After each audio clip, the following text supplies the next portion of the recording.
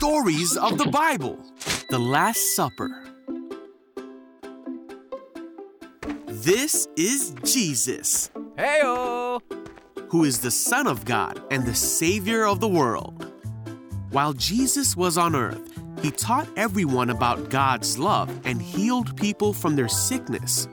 He did many miracles like calming storms and even raised people from the dead. Wahoo!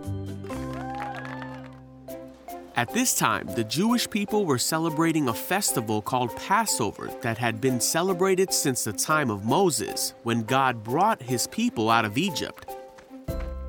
So Jesus was going to Jerusalem to celebrate.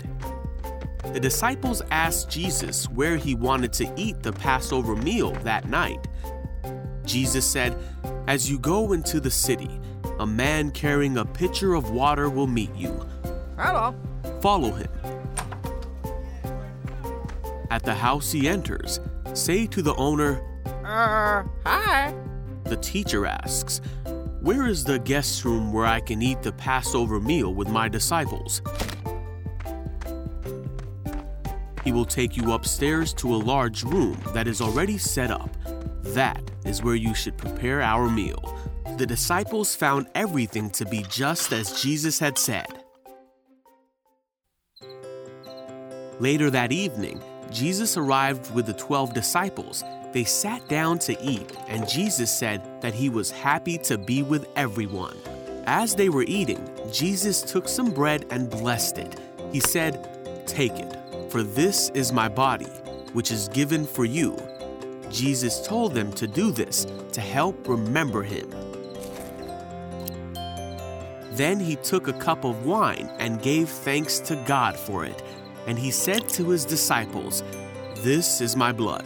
It is poured out as a sacrifice to forgive the sins of many." Jesus said, "One of you eating with me here will betray me." He told them that things were supposed to happen this way, but that great sadness would await the one who betrays him. The disciples were very upset and asked, "Am I the one? Who is he talking about?" Judas asked Jesus, "Am I the one?" And Jesus said, "You have said it." One of the disciples asked Jesus, "Lord, who is it?" Jesus said it was the one who he would give the bread to. He gave the bread to Judas, and Jesus said, "Hurry and do what you're going to do." None of the others at the table knew what Jesus meant, so Judas left at once to betray Jesus. Then Jesus comforted and encouraged the disciples. He promised them that they would have a helper come when Jesus was gone. They all sang a song to God together.